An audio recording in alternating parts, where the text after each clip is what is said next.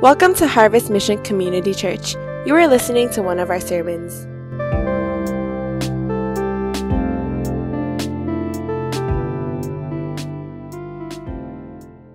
So if you have your Bibles, please turn to Colossians chapter 1. Colossians chapter 1. We're going to look at verse 15 all the way through verse 23. And as many of you know, we're focusing in on Missions Month. How many of you have been enjoying it? Can I get a good amen? Amen. My heart and my hope and my prayer is that through this Missions Month, you will understand more about the heart of God.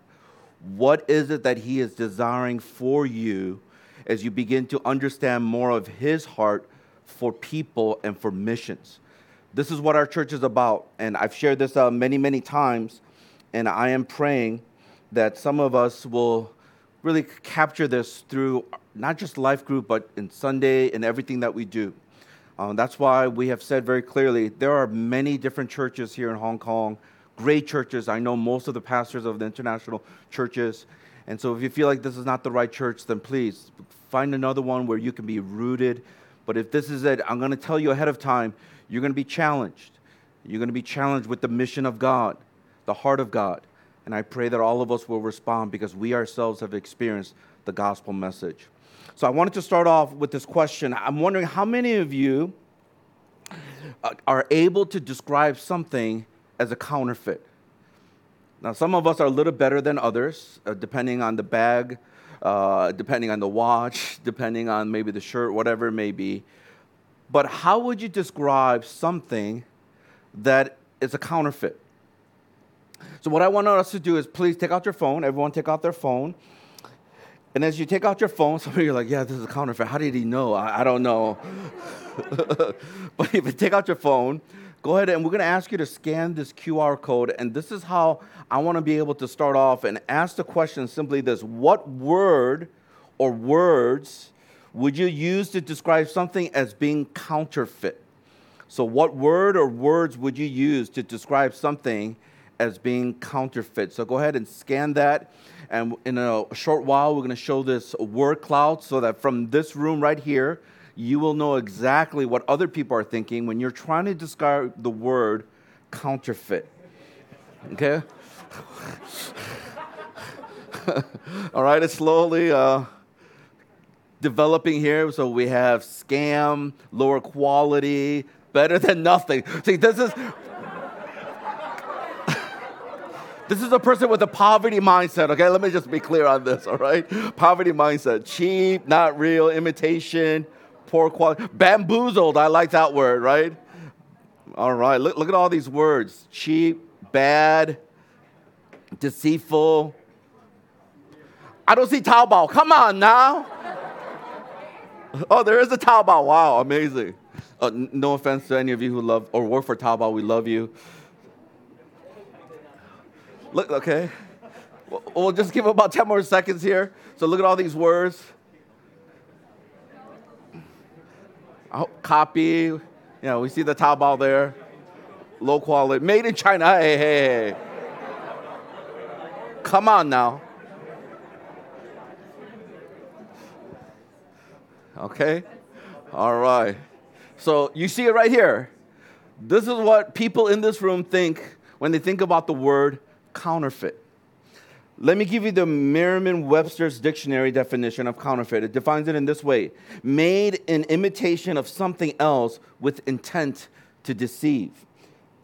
Another definition of that is something likely to be mistaken for something of higher value. And third and lastly, to try to deceive by pretense or dissembling, which means misleading.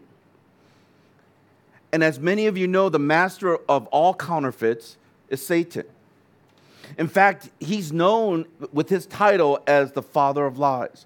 Listen to what it says in John chapter 8, verse 44 in the NIV. It says this, and read the yellow section with me. It says, you belong to your father, the devil, and you want to carry out your father's desire. He was a murderer from the beginning, not holding to the truth, for there is what? No truth in him. When he lies, he speaks his native language, for he is what? Let's say this, a liar and the father of lies. He is the master of counterfeits. And what does he counterfeit? He counterfeits anything that is good, anything that God has created, and he declares that is good, and he uses it in such a way that we will draw further away from worshiping Jesus Christ. In order to help us to understand the ploys in which Satan uses to deceive us, I want to show you this quick video of a spoken word. Some of you might know him, Jefferson Beckney, and he actually talks about this counterfeit God that we worship. There's some parts a little bit provocative. So I don't know why I have to keep on giving trigger warnings. But anyway, just in case, there might be, I don't even know which part it was, but just, you could just go to sleep for a while. But he's going to say some stuff, real stuff. See, I like things that are authentic. Not to say that it has to be really crazy, but in a way that's real so that we know what that feels like. We know what they're talking about. And so he's going to talk about counterfeit gods that we worship as followers of Jesus Christ. So let's watch this together. I don't know if you understood all of it, but all I can say is a great reminder that every single one of us in this room, we worship a counterfeit God. I liked it how he ended in the gospel message, that it's only in the gospel of Jesus Christ that you can actually be set free. I think all of us struggle with the worship of people and things. So instead of worshiping Jesus alone, who is worthy, that we talked about last week, we end up worshiping other things and other people. In fact, I want to challenge us just to look at your lives. Let's examine our lives and see the gods that we have placed above Jesus Christ, our Lord. Some of you might be sitting there, well, I don't really know what they are. Well, let me quote you Timothy Keller, who in his book wrote Counterfeit Gods. In fact, I want to really encourage some of you, if you want to learn more about this, this is going to be eye-opening for you, the way he presents of how we worship so many other gods. Listen to what he says. He says this: what is an idol? It is anything more important to you than God. It is anything that absorbs your heart and imagination more than God. Anything you seek to give you what only God can give. A counterfeit God is anything so central and essential to your life that should you lose it, your life would feel hardly worth living. An idol has such a controlling position in your heart that you can spend most of your passion and energy, your emotional and financial resources on it without a second thought. It can be family and children, or career and making money, or achievement and critical acclaim, or saving face, or social standing. It can be romantic relationship, pure approval, competence and skill, secure and comfortable circumstances, your beauty or your brain, a great political or social cause, your morality, your virtue, or even success in the Christian ministry. An idol is whatever you look at and say in your heart of hearts, if I have that, then I'll feel my life has meaning. Then I'll know I have value. Then I'll feel significant and secure. If anything becomes more fundamental than God to your happiness, meaning in life, and identity, that is an idol. There are many ways to describe that kind of relationship to something, and perhaps the best one is worship. So pretty much he covered all of us.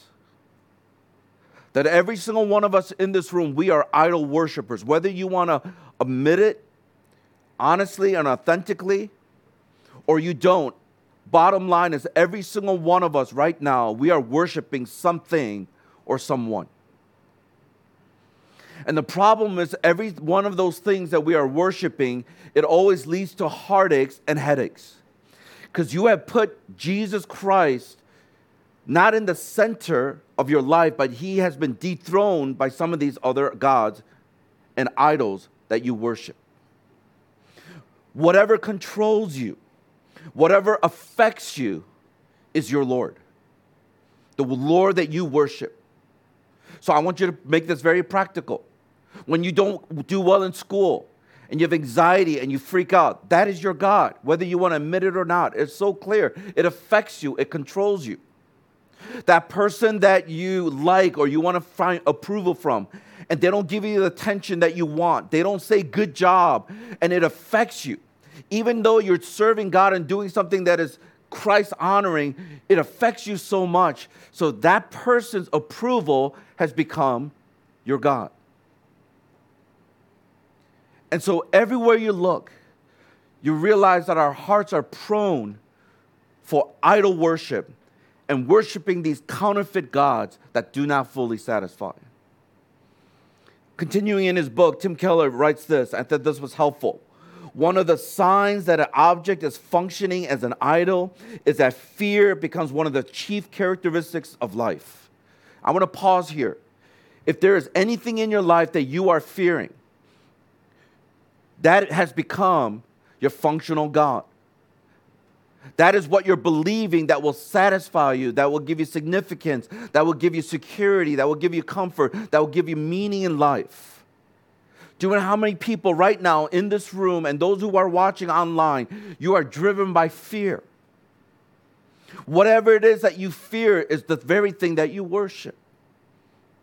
He continues and he says this, when we center our lives on the idol, whatever it may be, we become dependent on it.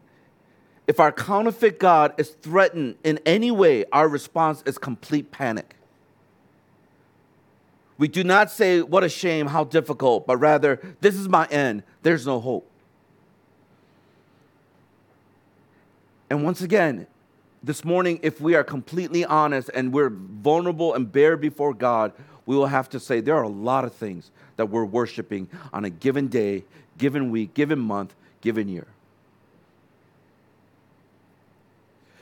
This is the reason why Jesus is not worshipped in the church.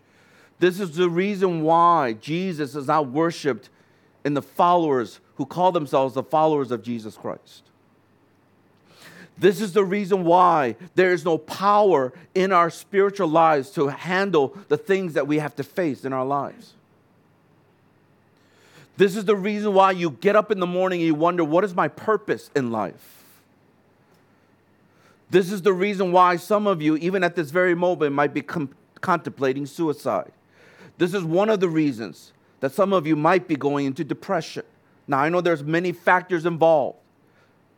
A lot of hormonal things going on, the synapses in your mind.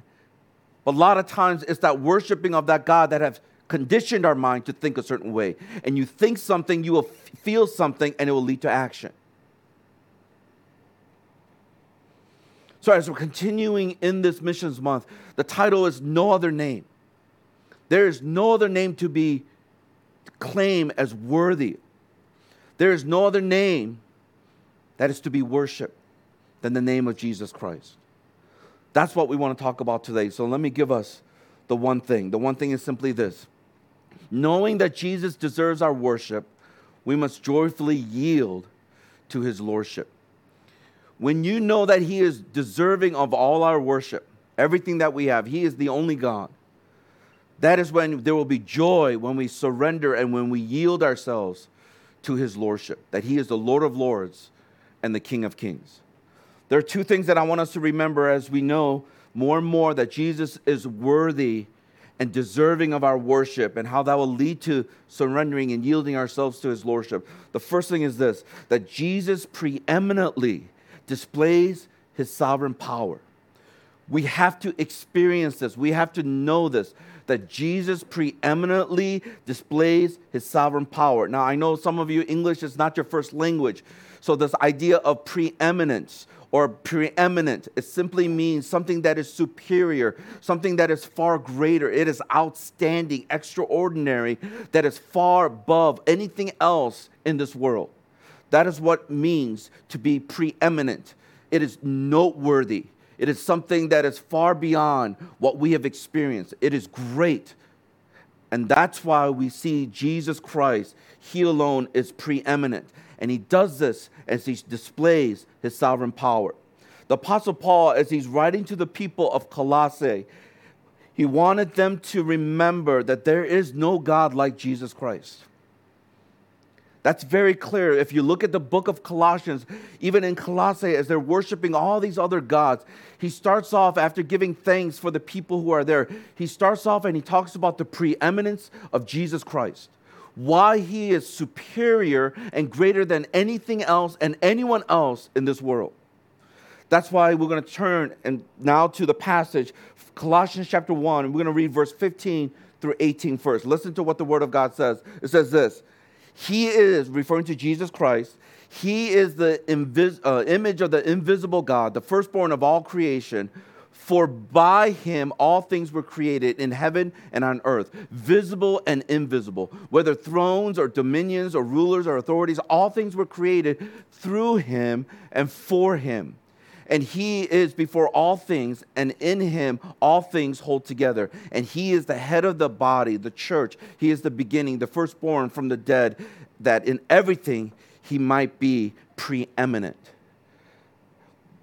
In these some verses, you will notice this three unique characteristic traits that makes Jesus preeminent in his sovereign power.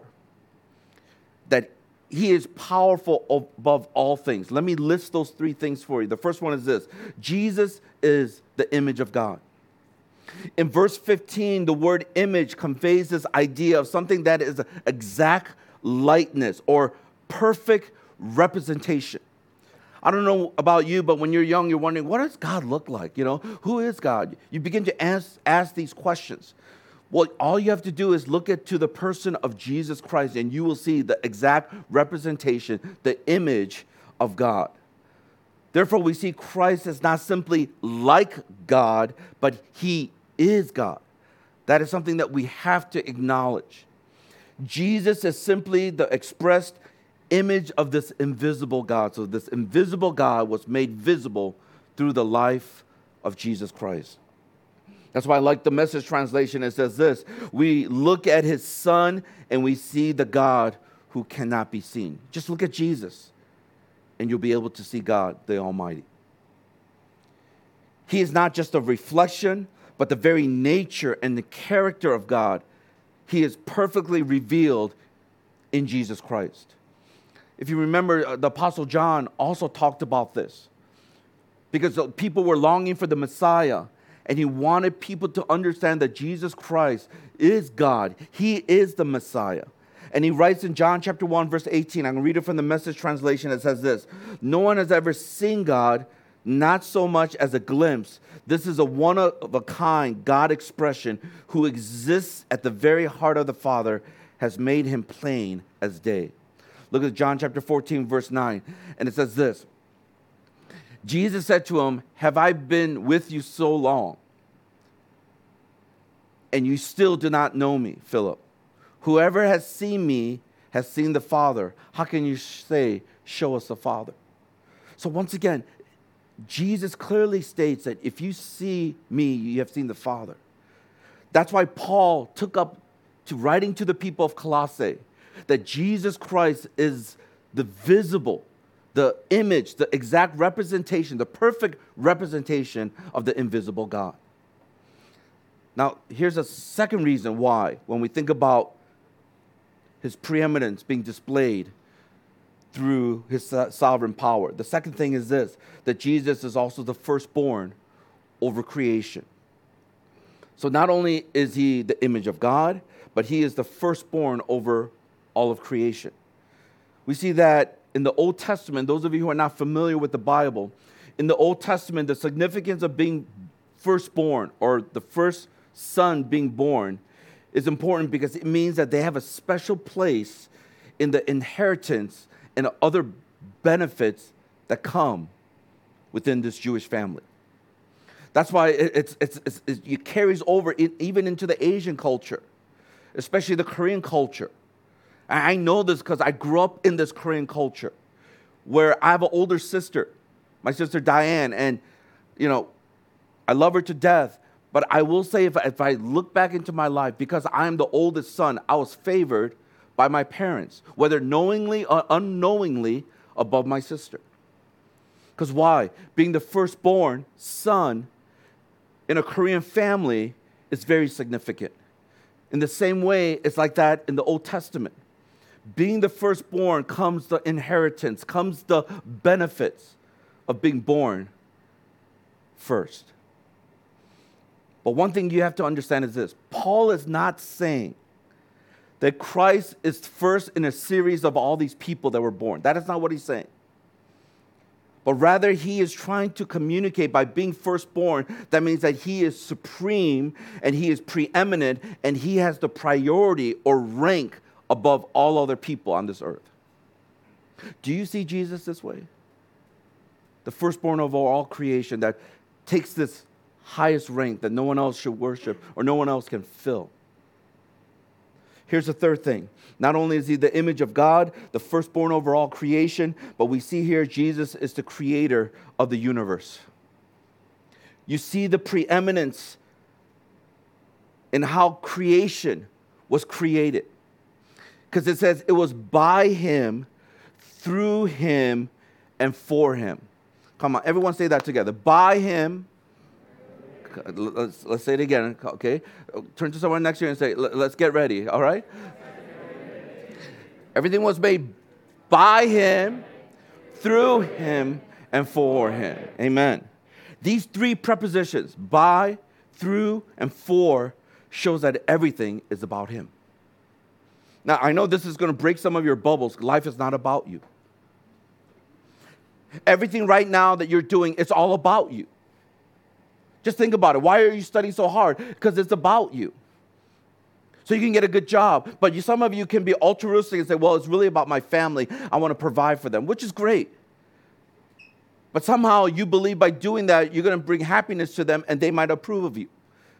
It's amazing how when you break everything down, things in life, it's about you. It's about me. And this is the war that continues to go on within our hearts, whether to worship ourselves or to worship this Jesus who is the image of God, the firstborn over all creation and the creator of all the universe. And the more you revolve your life around yourself, I'm going to tell you right now, the more chaotic your life will be. The more you order your life around Jesus Christ, the more order there is in your life.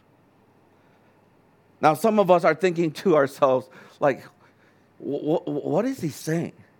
And I know sometimes when I say things, I could just tell on your faces. Well, first of all, some of you are slowly waking up. But let me just say this.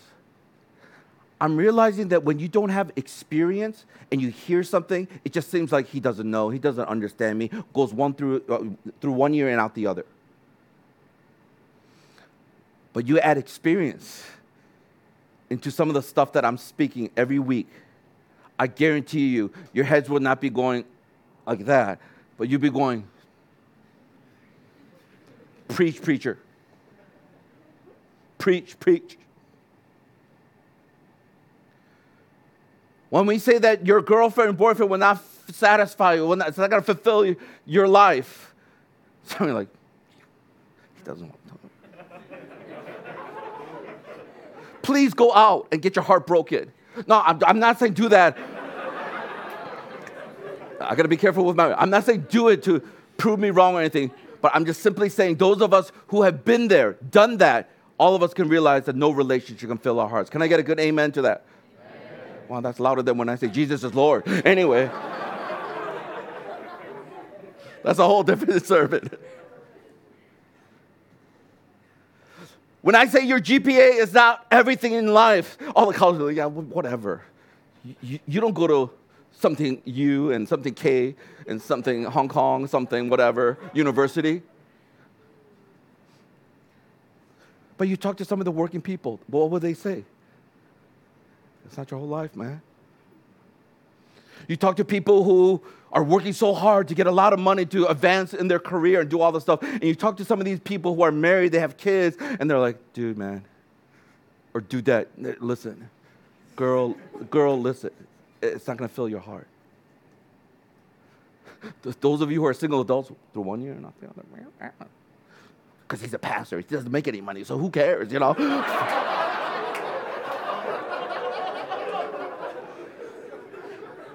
God always provides, but some of you are like, who cares? But you talk to some of these older guys, they'll tell you, working so hard and then you get a disease and you're on your deathbed, it's not worth it. It's just amazing how so many things are true, as the Bible says, but unless we experience it, we're not going to really understand. So I'm going to say it again. When you revolve your life around yourself, it will be chaotic. But when you revolve your life around Jesus Christ, the Son of God, it will be orderly. And I have a GIF to prove it to you. Listen to me carefully. Now, do not go, whoa, whoa. Just in your spirit, just go, this is good. It is what we call the heliocentric versus the geocentric way of looking at the world. Those of you who are a little bit on the science side, you guys know the heliocentric is when the sun is at the center and everything orbits around the sun. The geocentric is when you put the earth, where a lot of people, even those in the church in the early days, centuries and millennia ago, they would think to themselves, we are the center of the whole universe, the earth. And they quickly realized that that was not true, that it revolves around the sun. It's not geocentric, but it is heliocentric. Are we ready with this? Okay, let's just watch this.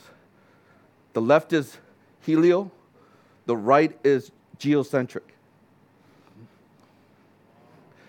They got this through stats of how the earth orbits, and they projected what would happen if we revolve the world around the earth, which is on the right, or when we say that earth revolves around the sun. So cool. Let's watch it one more time, just so to prove my point. The left is heliocentric, the right is geocentric.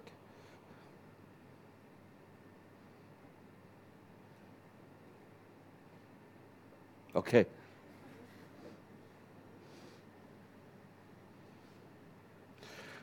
The reason why when you look at that picture or that mini video, your lives are like the right side. It is chaotic. It is a mess. Because everything is about you. It's about your life, your dreams, your time, your treasure, your comfort, your security. It's all about you. And you know what? You don't even have to say much. It's by your actions. You can say everything that you want to. I worship God. Jesus is my priority in my life. Hallelujah. You can do whatever you want to do, but it is your action that speaks louder than words. And many of you, your life is like that geocentric life where everything is about you in the center of the universe and everything orbits around it. And I'm telling you right now, it is going to be chaotic. But if you revolve your life around the sun, S-O-N, come on, Jesus. If you put your life around the sun, then everything orbits around and there is a sense of order, because that's how God designed it. That is how God designed it, that He alone should be worshiped. And we should worship no other gods, as He's clearly commanded in the Ten Commandments. You should have no other gods before me.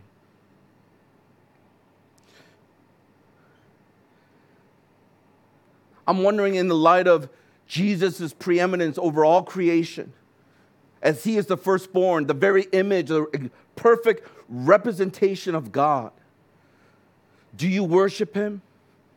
Do you center your life around Him and not asking Jesus to center His life around you? That's why in verse 18 we notice that Christ, who is supreme in creation, is also the head of the church.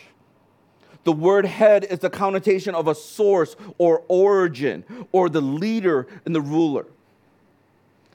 It's not Pastor Seth, but it is Jesus Christ who is the head shepherd. He is the head over the church, not only this church, but the church in Hong Kong and all over Asia and all over the world. He is the head of the church. That's why Ephesians chapter 1, verse 22 to 23 in the New Living Translation says this: God has put all things under the authority of Christ and made him head over all things for the benefit of the church. And the church is his body. It is made full and complete by Christ, who fulfills all things everywhere with himself. What a great reminder this morning that he is the center of the church. He is the head of the church.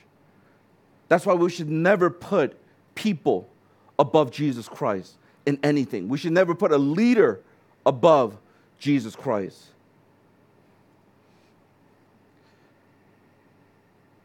How about us this morning? What is gripping and capturing our hearts? What are the idols and the counterfeit gods that we are worshiping and we're giving our allegiance to? Do you see the preeminence and the greatness of God through all creation, everything that he's doing? Sometimes you're able to see that when you make mistakes and you realize your life is struggling because you realize, I cannot do this by myself. I need you, Jesus Christ. The second point is this: Jesus not only preeminently displays his sovereign power, but I want you to see in the last few verses that Jesus preeminently demonstrates his sacrificial provisions. That Jesus preeminently demonstrates his sacrificial provision. Let's read verse 19. This is what it says in verse 19. For in him all the fullness of God was pleased to dwell. Now, I want to pause here because this is important. The word fullness refers to all of God's presence, all of his attributes, all of his glory filling the earth. And it says God the Father is so pleased to have it dwell in his Son, Jesus Christ. In fact, the reason why this is so important is because you have to understand Jesus had to be so much different than anyone else or anything else on this earth to be the perfect sacrifice. I was always thinking about that. Why did Jesus have to come into this earth? Couldn't he get this super cow or super, sheep or goat and then sacrifice that and the blood would be shed and we're set free? Why was Jesus Christ the one that came into this earth and died on the cross? The reason why is very simple. Because he had to live a perfect life. Something that you and I could not do.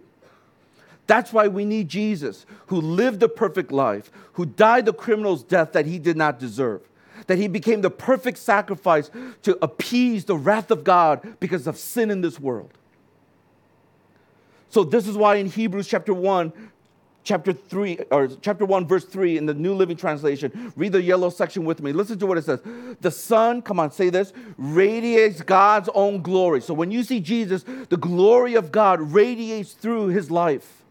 And it says this, and expresses the very character of God. You look at Jesus, you see the character of God. You see love, you see patience, you see sacrifice. All these traits, you see it in Jesus Christ. And he sustains everything by the mighty power of his command. What a great reminder. I love how the NIV says that the Son is the radiance of God's glory and what? The exact representation of his being, sustaining all things by his powerful word. See, we see the elements of the gospel now coming in as he first establishes that he is preeminent in all of creation and he displays it by creating all things. Now he demonstrates it. He doesn't just display it, he demonstrates who he is by the sacrificial provision. And that is the sacrifice that Jesus made for us. This is the gospel. There are two things that Christ's sacrifice did for us. The first thing is this, that it reconciles us, or it reconciled us with God. Let's read verse 20, 21, and 22. Listen to what it says. And through him to reconcile to himself all things, whether on earth or in heaven, making peace by the blood of his cross. And you who were once alienated and hostile in mind, doing evil deeds, he has now reconciled in his body of flesh by his death in order to present you holy and blameless and above reproach before him.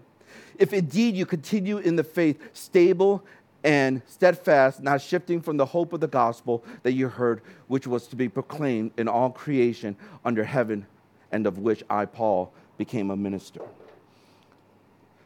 I want you to focus on verse 20 through 22. I want you to focus in on those 3 verses first. Because you realize clearly that through Jesus' sacrificial provision by dying on the cross, it not only reconciled us with God, but he reconciled all things to himself. He made peace for us because we were enemies of God, but he made peace for us when he shed his blood on the cross. This idea of being hostile or alienated in our minds by doing evil. We're hating God. When God says, submit your life to me, and we hate him because we don't want to. Surrender this for me because I want you to worship me and not these other idols. We hate him in our minds, and we're hostile towards God because we want to do what we want to do. You see this even as a little child. When the parent goes, little so-and-so, we want you to do this. We want you to eat your vegetables, or don't do that. What does the kid do? They get angry. That's being hostile and slowly alienating themselves from the parent. That's the very thing that happens to us when God commands us and we don't want to obey. We are saying, God, this is my life and I want to do what I want to do. Stop telling me what to do. I'm tired of even your servants telling me what to do. Stop nagging me and I will do what I want to do. But it's through the sacrifice of Jesus that we were in this condition, but through his sacrifice, he brought us back to God and reconciled us to God the Father. Let me just give you 2 verses to help you to understand how important this is. Romans chapter 5, verse 10 through 11. I want you to read the yellow section with me. It says this: For if while we were enemies, we were reconciled to God by the death of his Son, much more now that we are reconciled, shall we be saved by his life. More than that, we also rejoice in God through our Lord Jesus Christ, through whom we have what? Now received reconciliation. We were enemies of God, but through Jesus Christ and his sacrificial provision by dying on the cross, that we have now been reconciled. 2 Corinthians chapter 5, verse 18 through 20. You know this verse very well. Read the yellow section with me. It says this: All this is from God, who reconciled us to himself through Christ and gave us the ministry of reconciliation. That's important. He gave us now this ministry of reconciliation, that God was what? Reconciling the world to himself in Christ, not counting men's sin against them. And he has committed to us the message of reconciliation. We are therefore Christ's ambassadors, as though God was making his appeal through us. We implore you on Christ's behalf, be reconciled to God. So not only did he demonstrate his sacrificial provision to reconcile us, now he is giving to us this ministry and the ability to be reconciled with the world. So listen carefully. This is the reason why when you reconcile with somebody who has hurt you, you demonstrate the gospel. When you're able to reconcile with your mother or your father, when there's misunderstanding, it demonstrates the gospel. When you're able to reconcile with your roommate, even though there's been a lot of hurt over the past some months, what you do is it demonstrates the gospel message in your life. I see so many people in their own insecurity, the fear of rejection, because they might get rejected. If you go to somebody and say, hey, I've been really hurt, and they go, who cares? You deserve to be hurt. Well, it's going to be more hurt. This is the reason why. Because it's your pride. It's your insecure pride. Because you're afraid that instead of speaking truth in love, that when you say something, you're going to be rejected. That's why it's better to just hide. It's just better not to say anything. It's better to just kind of be all the pleasantries and very nice. But in your heart, you're murdering them, as the scripture tells us that you might not have committed murder, but you've committed murder in your heart because you hate them. God has reconciled you through Jesus Christ to himself by this incredible sacrifice. And then for you to hold on to whatever you're holding on to, you're making the world about you. Instead of taking the message of reconciliation, showing to the world, demonstrating to the world, I know the gospel. The gospel has transformed my life. Instead of being able to declare that through your life, you're declaring another message. This is the very thing that causes people to go to some of the hardest places in the world and share the gospel and willing to die for it. Because they realize that they themselves have been reconciled to God. They are forever grateful for this sacrificial provision. This is the reason why there are so many people who have experienced the gospel message. They're willing to lay their dreams and lay their own selfish ambitions and say, God, whatever you want me to do, I'm yours.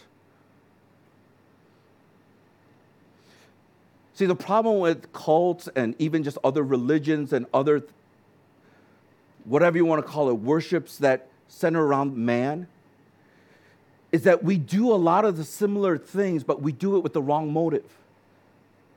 You look at every other religion. You look at every single cult. They're doing all these things so they can be approved by God.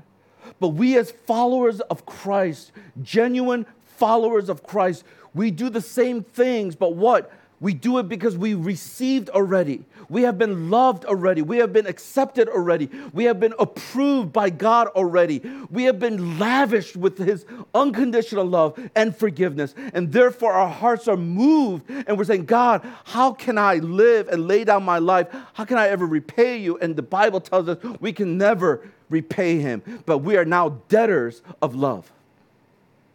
If you have experienced this love, you are a debtor of this love to God. You will never be able to repay Him. But one thing you can do is with your one life, you can live for His glory and for His honor.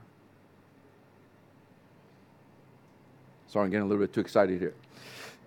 You know what the second thing is? Not only this provisional sacrifice, not only does it reconcile, but I want you to know it restores us. Look at verse 23 again. I want you to look at 23 one more time. Listen to what it says.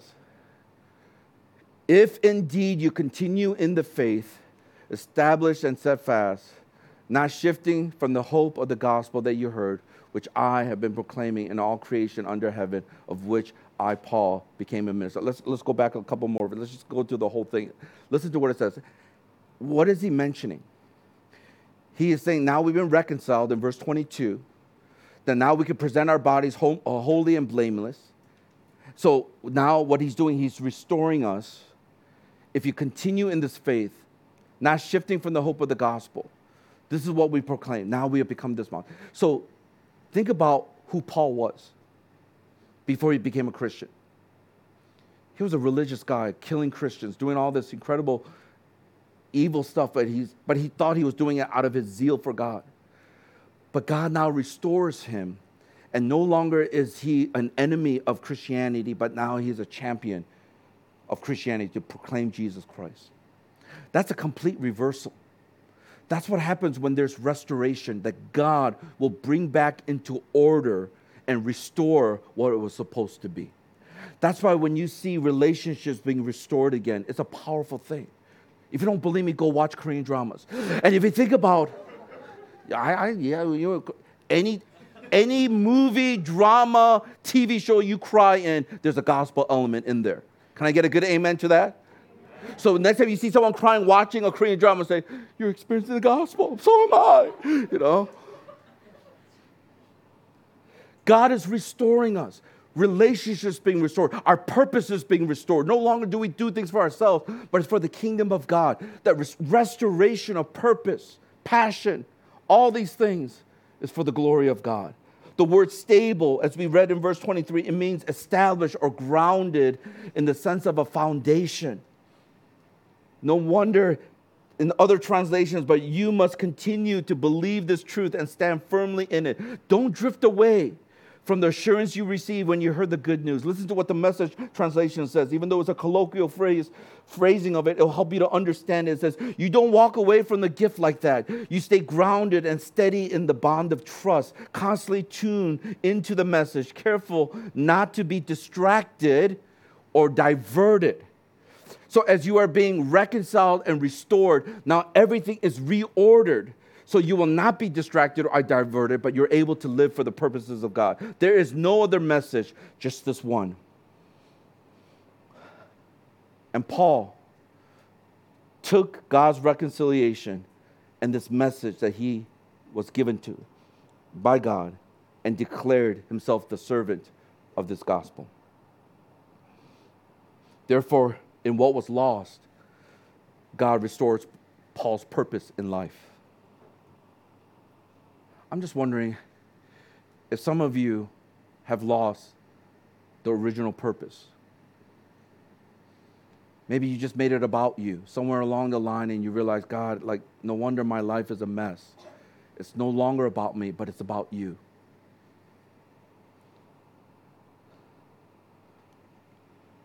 That's why the one thing that I shared earlier on is simply this.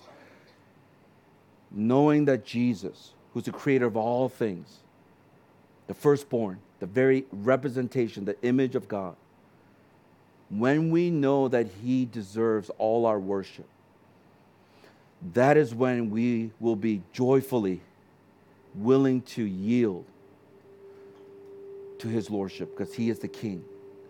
He is the Lord. What do you do with a message like this? We're going to make it practical with some things that you have to respond to God with.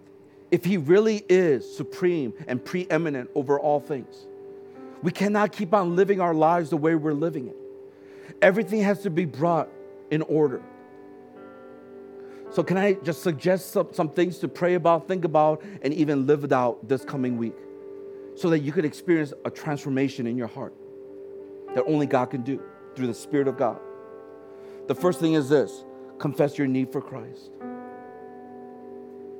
You know, so often we go through life and this is the last thing we confess because we don't want to be weak. We want to be known as competent. We want to be known as strong. We want to be known as someone who could do all this stuff. But I'm telling you right now, the place that you need to be, you and I need to be, is this place of confession of our need for God. As soon as you start confessing your need for God, it's almost as if the heavens just open up. Your heart begins to open up. You no longer try to protect yourself. Your heart begins to open up, and all of heaven comes in such a powerful way. The kingdom of God, the reality of the kingdom of God, demonstrates itself right there in your life, in that place of humility and brokenness. Confess your need for God. The second thing is this: center your life around Christ. It's no longer Seth-centric, but it's Jesus Christ-centric, the heliocentric. Let everything revolve around Christ. You know, a lot of times I meet Christians, really good Christians, they love the Lord, and they say things that sometimes I kind of wince at because I realize I know what they're saying, but they're saying it in a way that's not really true. We'll say things like, make Jesus your priority. Put him number one in your life. And then it will be like family, your job, and it's like a hierarchical order. And I always tell people that is not a good imagery of what it means to center your life around Christ. I always tell people, think about a wheel. And in this wheel, there's a hub in the middle. That's where Christ should be. And as time passes by, as we go through life, the wheel will sometimes start turning. Sometimes you got to focus on your studies. Sometimes you got to focus on what you do. Sometimes you got to drop all that and focus on your family because there's something going on. So when you start prioritizing in an order, then you might do things that might not be pleasing to God in that moment.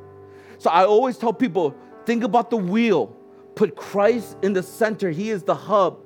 And all the spokes are all your responsibilities and friendships and things that you got to do. And the wheel keeps on turning. There will be moments and time where you have to put certain things above other things that are good because of the situation. So when you put Christ in the center and your life revolves around Christ, then no matter what happens in your life, the priorities might shift. But no matter what happens in your life, as you put him in the center, he will always be Lord. Can I get a good amen to that? Amen? Don't put him, and this might sound really crazy, don't put him number one and then put this number two. Put him in the center. and all the spokes may be the things that you're responsible for. And as it turns, you trust in God to help you through those things. The third thing is this: cut out the distractions. Some of you right now are living your life with these counterfeit gods, and they are distracting you from loving God and worshiping Him. I'm going to be very bold this morning, and I'm going to tell you this. Some of you are living in sin, and you got to cut that out. Cut it out of your life. I'm not saying it's going to be easy, but I'm challenging you. If you love Jesus Christ and He is the center of your life, by His grace, as you confess your need for Him, may He give you the strength to cut that distraction out of your life. Because God, I love you more than you fill in the blank. Some of us, I understand, you're addicted. You are in bondage. That much more you need to confess your need for God. That much more you need to say, God, Jesus Christ, be in the center of my life. I need you. Help me. I would even say maybe share with one other person who you trust and you know that they love you. That they could take whatever you tell them that it's horrid and it's evil, all the stuff that goes on in your mind and in your heart, be able to confess that and just receive His love, receive His forgiveness as they pray for you. You got to cut out the distractions in your life, those things that divert you from worshiping Jesus Christ. And the last thing is this: commit to a life of worship. You know, a lot of times when we think of worship, we think of singing, which is not bad. But I want you to start changing your mindset. When you think about worship, think of it as living your life with everything that you have to give praise and honor and glory to Jesus Christ. So when you go to work, when you commit to worshiping Jesus, that you go there saying, God, thank you for this job that I have. Even though I might not like it at times, thank you for this job that I have. Thank you, Lord, that I can pay the bills. Thank you, Lord God, that I am surrounded by people who don't know you. This is my mission field. This is where I share the gospel. This is where there's a purpose of why I go to work. It's not just to make money. In the same way, for some of us, it's just a life of worship simply means, God, thank you for this class. I don't like it. The professor is really bad. One of the worst professors I had in my life. But Lord, there's only 1% of the whole world's population. Now it's 8 billion people who have an opportunity to study at higher education. And I even got a scholarship at that. And it's free. Thank you, Lord, for the provisions in my life. I'm going to go to this class because I know that there are people who are hurting, people in my class who are struggling. And I want to be a beacon call to them, a light to the world, to go into that place and to do the project well. Yes, you don't have to do everything, but be participating in that project so people can say you work differently, something's different about you. And through that, they will be drawn into who you are in Jesus Christ, and you get to share the gospel. Life of worship is even when you perform or do anything, you do the best of possible because you represent Jesus Christ. That's why we value excellence. It's not for our exaltation, because anyone who hears, who sees, who touches, who are experiencing it, we want them to say, this is so awesome. I've never experienced anything like this, that the God that you worship must be so great because you are willing to do everything possible to the best. That's why I kept on saying, if Michael Jordan became a Christian, everyone will come to know the Lord. I'm just being exaggerating here. It's a euphemism. Think about it. Somebody like, who, Michael Jordan? You're too young. Just the greatest of all time. That's why when you do a project and it excels, it's like far, people are like, wow. You get their attention, not for yourself, so that they can say, hey, what's going on? When you do work and it's excellent work, when they see that, they'll be like, what motivates you to do stuff like that? You can tell them, well, I'm very passionate about this, and also I have a greater purpose. I have a higher purpose. Where's that purpose? Well, see, because I was like this one time, and I was so lost, and Jesus found me. And that's why my whole life is dedicated to living for Him. I guarantee you, if you're the best in anything you do, people will want to hear who this Jesus is.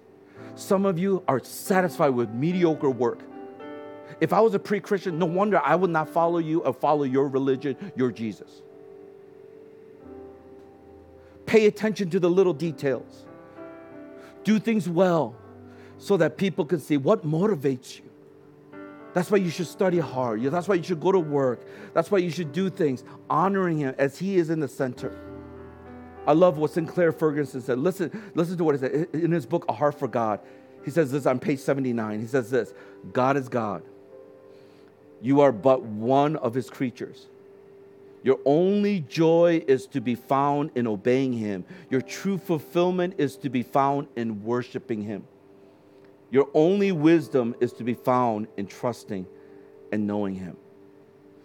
Did you get that?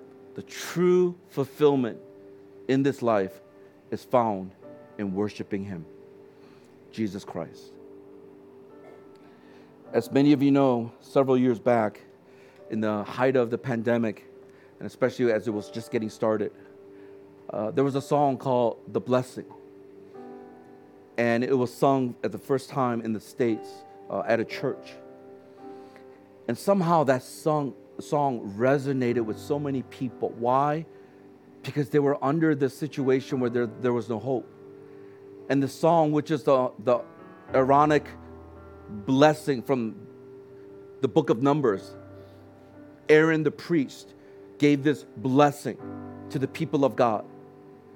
May the Lord bless you. May he keep you. May his shalom, his peace, rest upon you. And not only to you, but to your family and to their families and to generation after generation. And that song literally took off in so many churches. Many of you know that song. But the part that was really powerful was that they started translating that song into all different languages. So I want to show you this video because it is the blessing song that somebody compiled in they literally went through all the YouTube videos, combined it all together to make this the world blessing song. And the reason why I want to show you is this. If Jesus Christ is preeminently displaying his sovereign power, and if Jesus Christ is preeminently demonstrating his sacrificial, and he has demonstrated his sacrificial provision, now he's reconciling the world to himself. And I just pray that there will be a declaration of the greatness and the goodness of God through Jesus Christ, that one day from every tongue and every tribe, every nation will gather and sing the song of Jesus Christ. As I mentioned before, it occurred to me not too long ago that there are 48 nations in Asia, which included the Middle East and the North Africa region. That is all part of Asia. And we've been envisioning of reaching the circle, that Hong Kong being the center, and we're reaching out to the circle, this population where the 53 of the world's population resides in the circle. If you just talk about Asia in general, we're talking about 2/3 of the Muslim population is right here in Asia. 97% of Hindus are right here in Asia. 98% of the Buddhists are right here in Asia. We are living in a time where Jesus Christ, in his preeminence, is giving us this message of reconciliation. Because as we begin to worship him, that we're calling others to worship along with us, the King of Kings and the Lord of Lords. I don't know what you are revolving your life around, but unless your life revolves around Jesus Christ, it's going to be chaotic. I pray that we will say, God, whatever, whenever, however, it doesn't matter. My whole life is yours. I want to show you this video. Afterwards, we're going to come together, pray, and close out. And let's just focus on Jesus. He alone is worthy of all our praise. Let's watch it together.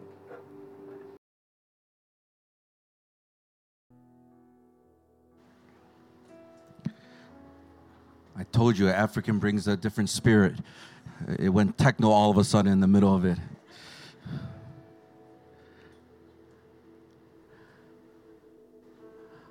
I don't know what you envision when everything's all said and done. But I'm praying that the picture that we see in Revelations, where Apostle John saw this vision of every single tongue, tribe, nation gathered together, singing, Holy, is our God. Salvation belongs to our God and to no one else, who alone is worthy of all the praise, glory, and honor. When I look around and you think about all these nations that are represented, even just in this song, to think about many of these people who still do not know the name of Jesus, or they might know it, but they don't bow down to worship at the name of Jesus. All I can say to you, if it doesn't move your heart, and you are a believer, that you have made Christianity all about you. As D.T. Niles have said, Christianity is one beggar showing another beggar where to find food. Jesus says, I am the bread of life. And when you have experienced the goodness of the gospel message, you want to go to the ends of the earth to share this message. That doesn't mean that not all of you are going to go faraway places, but you will be a supporter of missions. Whether it's through finances, whether it's through different projects or different things, you will be involved because your heart burns and aches when you think about who Jesus Christ is, and He alone is worthy of all our praise. And there are people who are worshiping all these counterfeit gods and all these other idols, and they don't know who this Jesus is.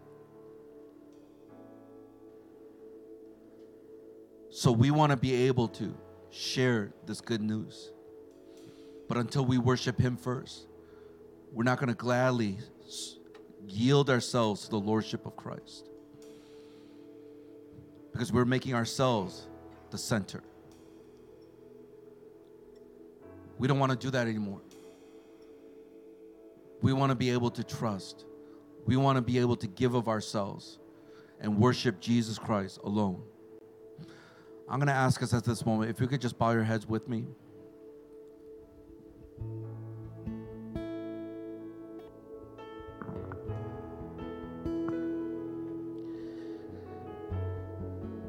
And just close your eyes for a moment.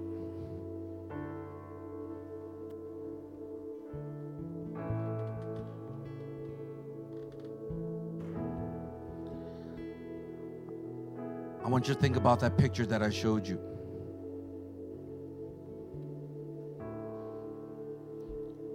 When your life is run by you being in the center, it is going to be chaotic.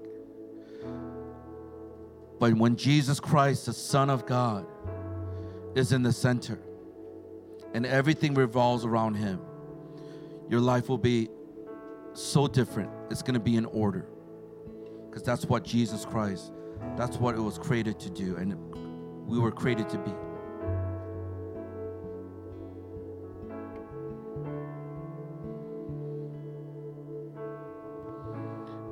And with that picture in mind, I want you to ask yourself, which one describes my life right now?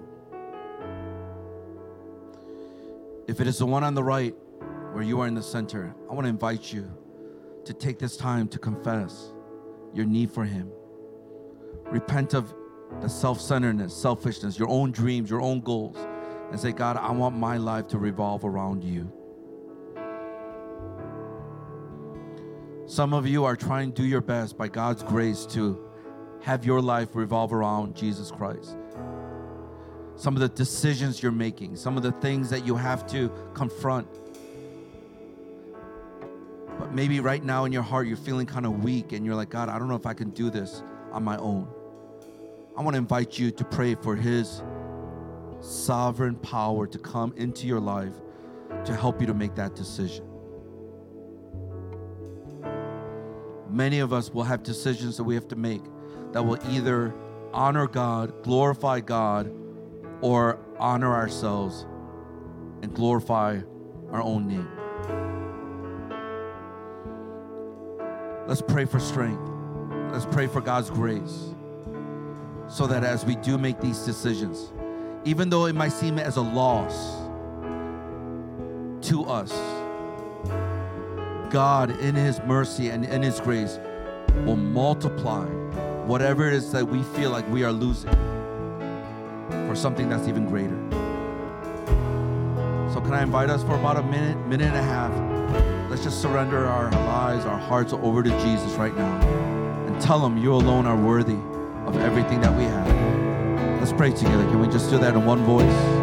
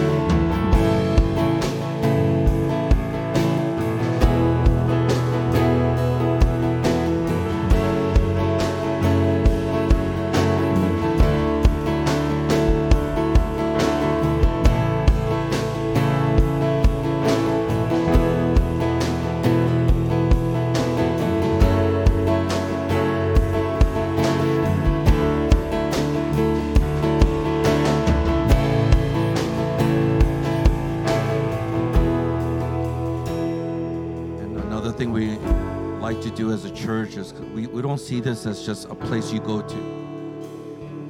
We are a family, a spiritual family, and we are just as much concerned about that person next to us, in front of us, behind us, as much as we're concerned about our own lives. If one person succeeds and does well in their relationship with God, everyone succeeds. If one person is struggling, we're all struggling. So I'm going to encourage us, can we just do this? Can we just join hands together? If you don't feel too comfortable, you could just lock arms and let's just show visible display of unity with one another as the family of God. And this is what I want us to pray. Just for about 30 seconds, I want you to pray that our church will be a church that exalts and lives for Jesus Christ. That anyone who steps into our life group, our Sunday, any meeting that we have, that they will be able to see and know who Jesus Christ is, because we're living for him, we're worshiping him, we're exalting him. So I want us together in one voice for the next 30, 40 seconds. Can we just pray for that, for our church? We will exalt Christ. Thank you for listening to the Harvest Mission Community Church podcast. For more information, visit our website at hongkong.hmcc.net.